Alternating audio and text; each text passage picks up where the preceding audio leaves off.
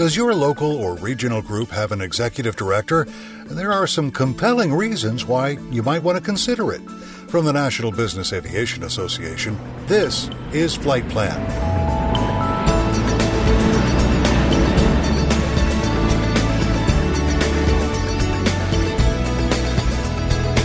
I'm Pete Combs with your trusted source for business aviation news.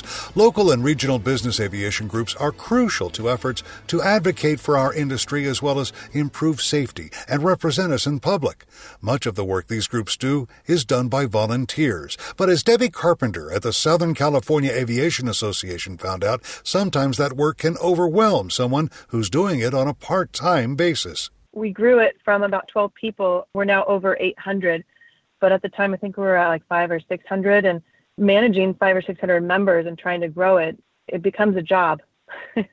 And more than just volunteers. We started having new committees join, and somebody had to manage all the membership, work with the treasurer on the accounting, reach out to sponsors, and raise money to keep it going. At the Aviation Council of Pennsylvania, Debbie Bowman says her leadership experienced much of the same thing, spread over an entire state. She says key volunteers in her organization were giving all they had on top of working full-time jobs. Together, she says, that can add to burnout. That's why her group, as well as Debbie Carpenter's in California, opted to create the position of executive director. Everything that's changing for us is changing very rapidly. And being able to have somebody that's overseeing that and making sure that the phone calls are followed up on or the legislator is contacted, being able to be the executive director and have access and understand the 20,000-foot view and help guide the committees and the directors. The leadership provides the vision, but you've got to have the worker bees too. And having the coordination of all of that is a lot of what I do. Carpenter says you just can't overstate the concept of a single point of contact for industry and media matters. When there's something going on in the media or an issue at a local airport, they reach out to our organization. They reach out to NBAA. They reach out to the Southern California Aviation Association, and they need one person to go to. There are so many moving parts.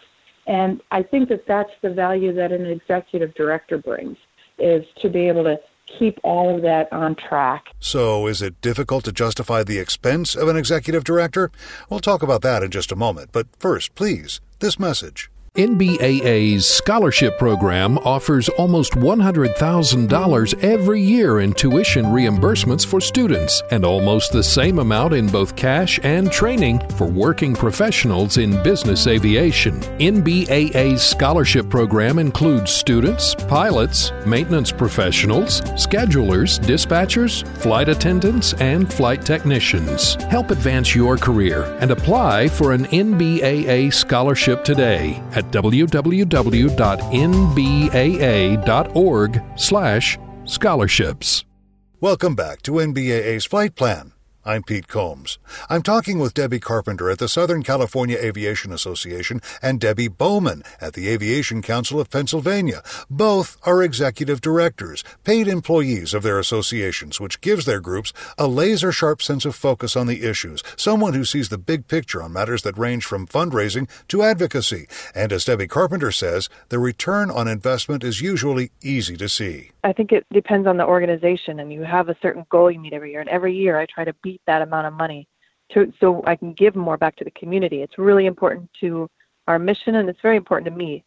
It's why I do what I do, because I want to give back to the community. It feels good to be a part of this and make a difference. Debbie Bowman says it's also a matter of improving the efficiency and upping the profile of the group itself. Being able to bring back the information, whether I'm out meeting with legislators and they're telling me what the issues are, being able to bring it back, that one voice, that one point of contact, whether it's the media or it's a legislator or it's a potential member, I think that that's the biggest value.